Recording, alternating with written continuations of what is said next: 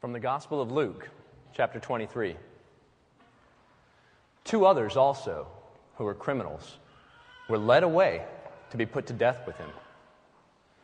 When they came to the place that is called the Skull, they crucified Jesus, there with the criminals, one on his right and one on his left. And then Jesus said, "Father, forgive them, for they do not know what they are doing." And they cast lots to divide his clothing. And the people stood by, watching. But the leaders scoffed at him, saying, "He saved others. Let him save himself, if he is the Messiah of God, his chosen one." Soldiers also mocked him, coming up and offering him sour wine and saying, "If you are the king of the Jews, save yourself." There was also an inscription over him, "This is the King of the Jews." Well, one of the criminals who was hanged there kept deriding him and saying, "Are you not the Messiah? Save yourself and us." But the other rebuked him, saying, "Do you not fear God, since you are under the same sentence of condemnation? And we indeed have been condemned justly, for we are getting what we deserve for our deeds. But this man has done nothing wrong."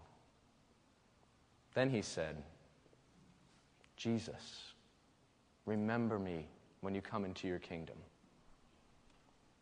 And he replied, "Truly I tell you, today you will be with me in paradise."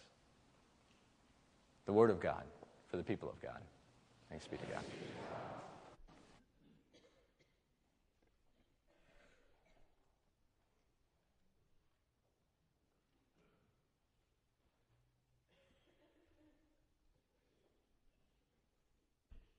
The sermon this morning is entitled "The Crossroads of Blindness and Truth."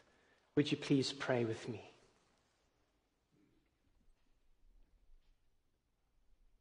Now, O Lord, may the words of my mouth and the meditations of all of our hearts be acceptable in your sight, O Lord, our rock and our Redeemer. Amen.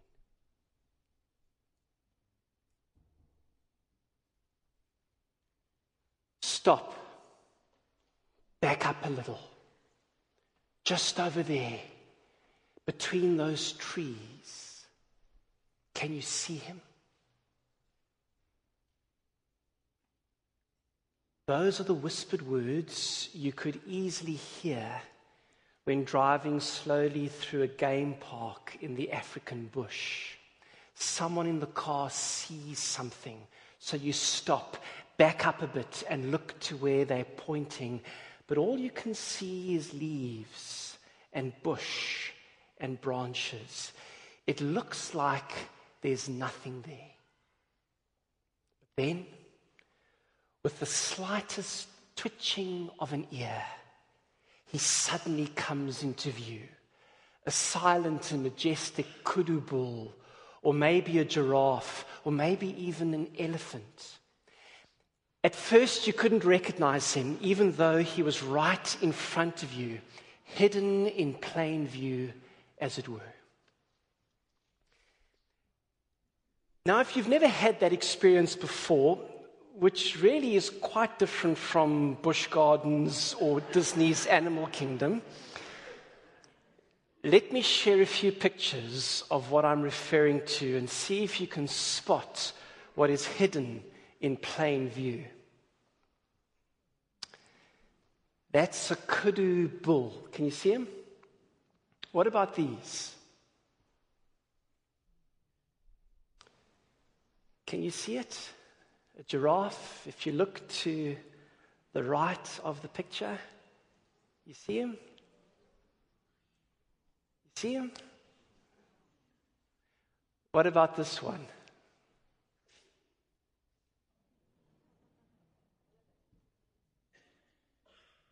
What about this one?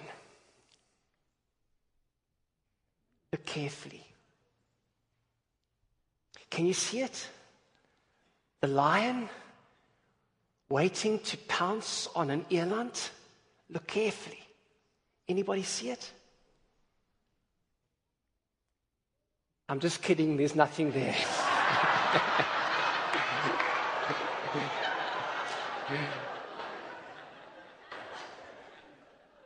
I was just messing with you. So. But talking about camouflaged animals, here's a picture of our cat Fizz. Now that's what you call a highly evolved creature. The reward for which is that he gets to nap on the bed all day long. Hidden in plain view. I wonder how often that happens in our lives.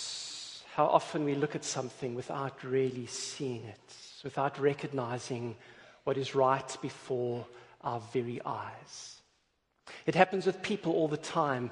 We can look at them without really seeing them. It certainly happened with Jesus. He came embodying a tremendous truth, the truth about who God really is and what God is really like. But there was a blindness in those around him. They couldn't see that truth. They couldn't recognize what was being revealed before their very eyes. The question today is, will we? Will we? Will we see Jesus for who he really is and everything that he reveals about God, or will he remain hidden in plain view for us too? You see, friends, in a very real sense, we are all standing at the crossroads of blindness and truth right now. Especially on this Palm and Passion Sunday, which marks the start of Holy Week. You see, as we journey through Holy Week, the familiarity of the story can easily blind us. We've heard it all before. We've seen it all before. We know, don't we, that Jesus died for our sins. And so we can look with tired eyes at the events of this week without really seeing him. Without recognizing the truth that he brings, not just once upon a time, long ago, in a land far, far away, but the truth that he brings to us right here, right now. And we don't even know we're missing it. That's the nature of blindness. You can't see what you cannot see. But thankfully, we have a guide. It's the gospel writer Luke who says to us, stop, back up a little, just over there, between those palm branches, between those trees. Can you see him? Luke is pointing us to two scenes from the life of Jesus that are described in our scripture readings today. Two very public scenes, two very public spectacles, in fact. By their very design, they were intended to be seen. The first was Jesus' entry into Jerusalem at the start of that final fateful week of his life. Make no mistake, this didn't happen by coincidence. This was a dramatic piece of open-air theater, rich in symbolic meaning that Jesus had carefully planned. The text suggests that he had made prior arrangements to borrow a very particular colt, even to the point of devising a password for his disciples to use when they collected it from its owners. Just say, "The Lord needs it," he told them, which I guess is as good a password as any. The particular colt that Jesus wanted was one that had never been ridden before. In other words, there was something completely unique and authentically new about what Jesus was doing, about the manner of his coming, and what that revealed about God for those with eyes to see. Yes, he comes as the long-awaited Messianic king, but the way in which he comes had never been anticipated. Unlike any other king the world had ever known, he comes not to defeat his enemies, but to forgive them. Not to conquer kingdoms through the wielding of coercive power, but to capture hearts through the influence of vulnerable love. He comes riding on a humble donkey that had never been ridden before, and the audacious claim, the scandalous claim that he makes as he does so, is that this is what God is like. But no one in Jerusalem could see it. In fact, according to Luke's version of the story, it's only the disciples of Jesus who shout out, "Blessed is the King who comes in the name of the Lord." And even with them, we can't help but wonder if they really understand what they're saying. Certainly the rest of Jerusalem remained blind to the truth being laid bare before them, so much so that Jesus is moved to tears of anguish and disappointment. He weeps over the city, saying, "If you had only recognized on this day the things that make for peace, but they are hidden from your eyes."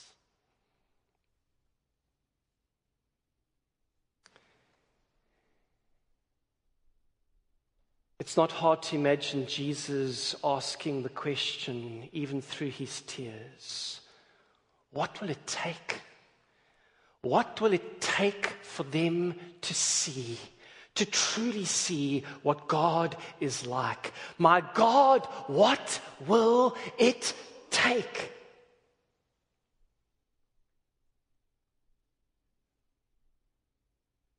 And so we skip forward a few days to another very public scene in Jesus' life.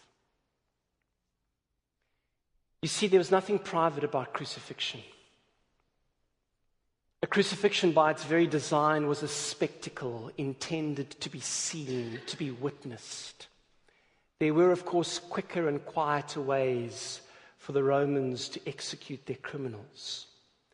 But when you're a ruthless power occupying another nation's land, plundering its resources and repressing its people, fear becomes a necessary tool to remind those you're oppressing who's boss.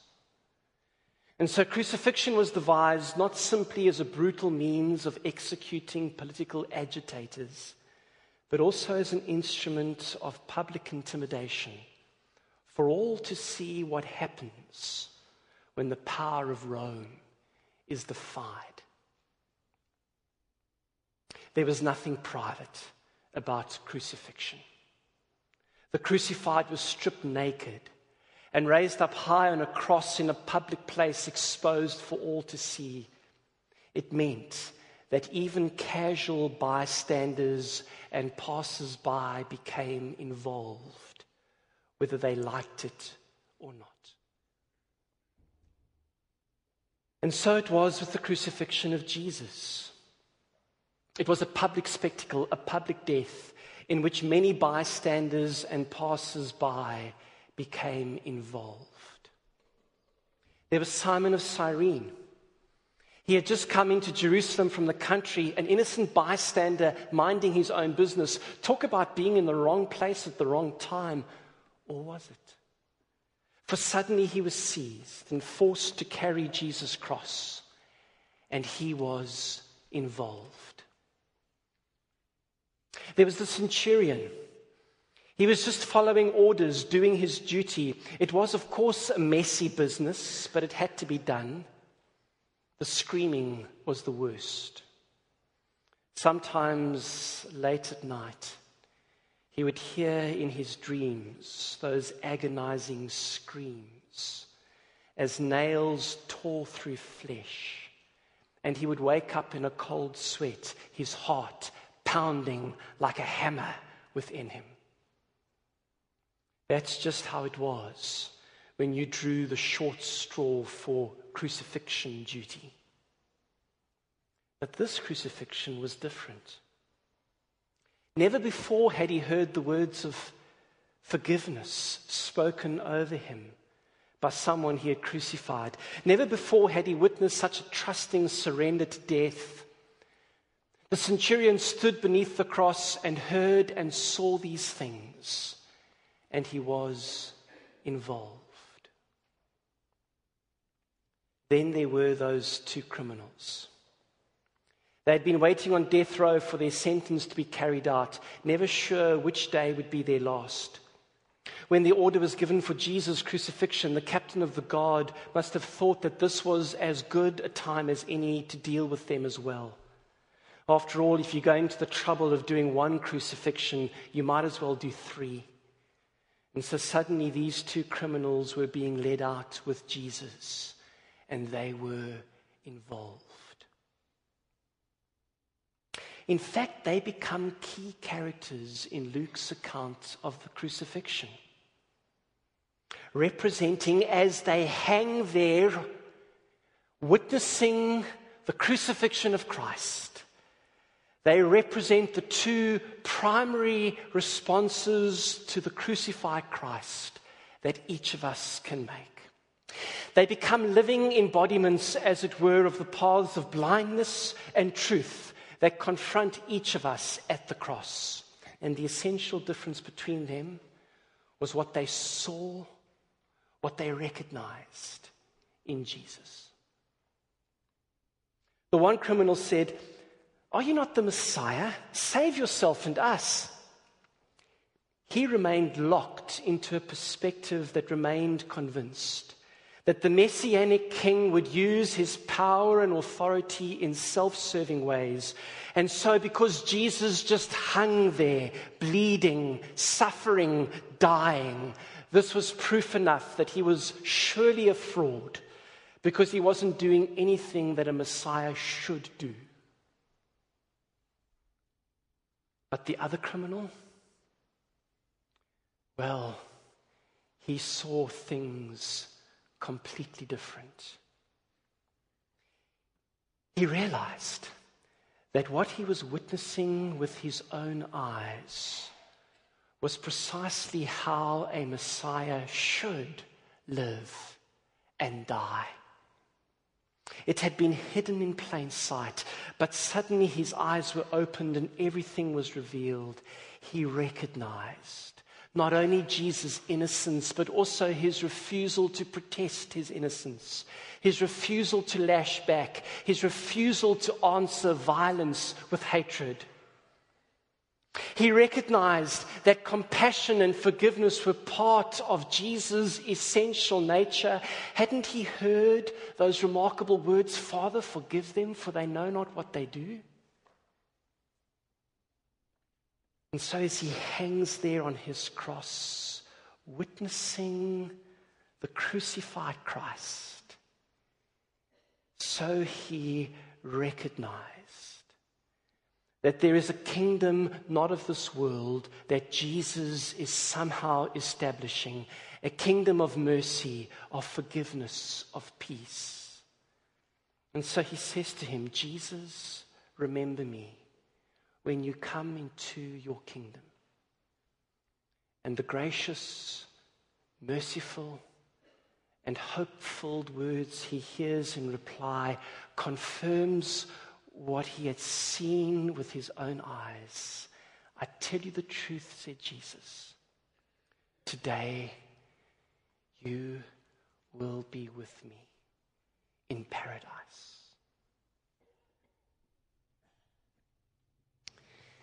You see, friends, what we see on the cross is what we see in God. As Richard Rohr puts it, on the cross, nothing changes in God, but everything is revealed.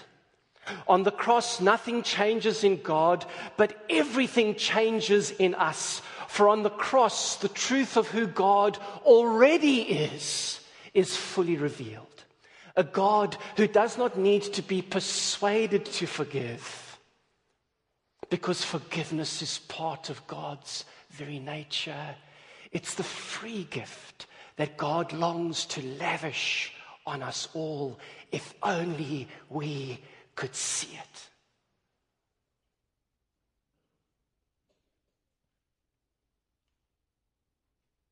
And so this Holy Week we come. A cross is raised before us that we are invited to gaze upon. As we do so, the question that we must ask is this: what will we see?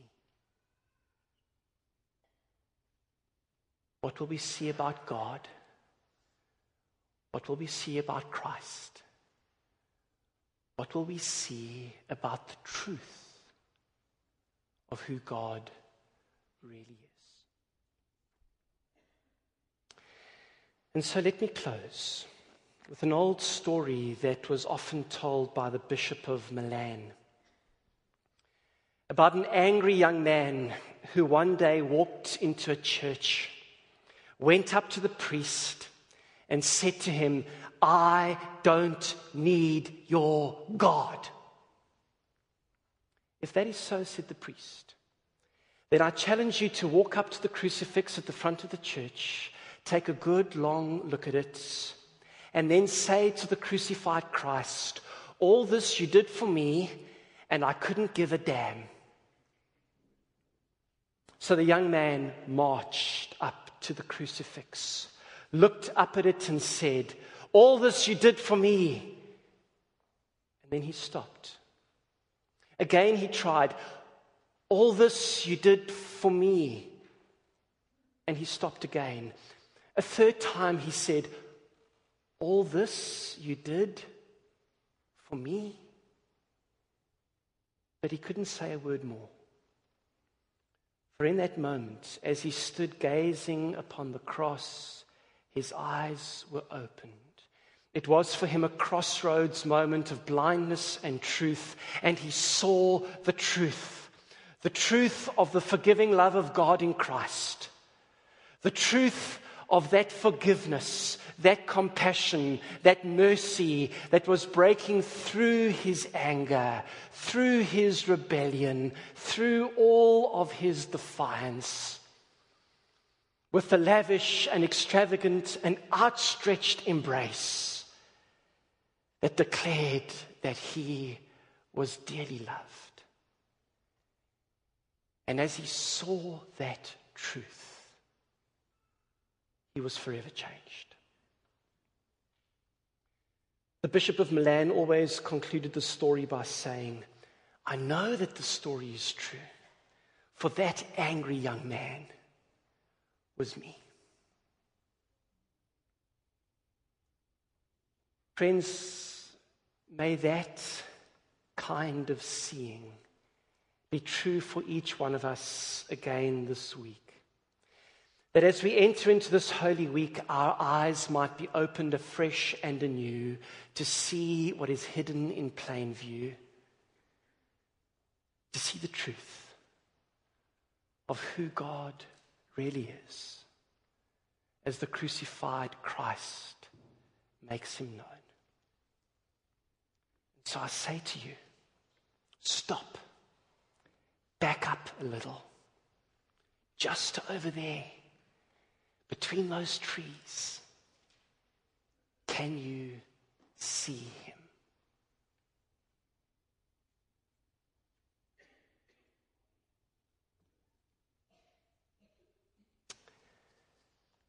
Amen. Let's bow our heads in a few moments of quiet.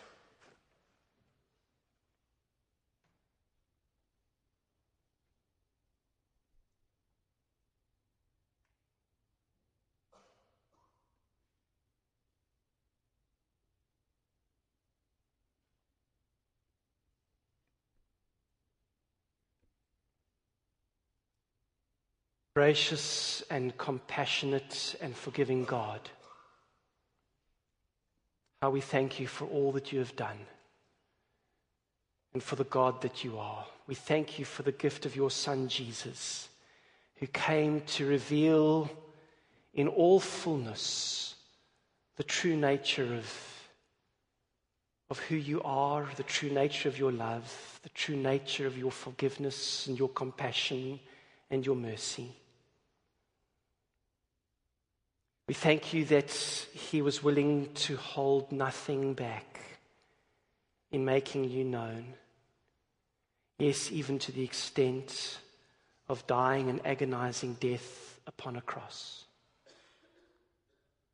And so today, as we gaze upon this public scene, and this week as we are drawn nearer to the cross again, we ask that you would open our eyes that we might truly see. And whatever the circumstances of our lives, whatever might be going on, we ask you to move us from our blindness, the blindness of ignorance, the blindness of disobedience, the blindness of a willful wandering far from the path that you call us to follow. And help us to see afresh. And as we gaze upon the truth of who you are, we thank you for the promise, the good news, that we can be changed and that truly we can be with you in paradise. For it is in the name of the crucified Christ that we pray these things.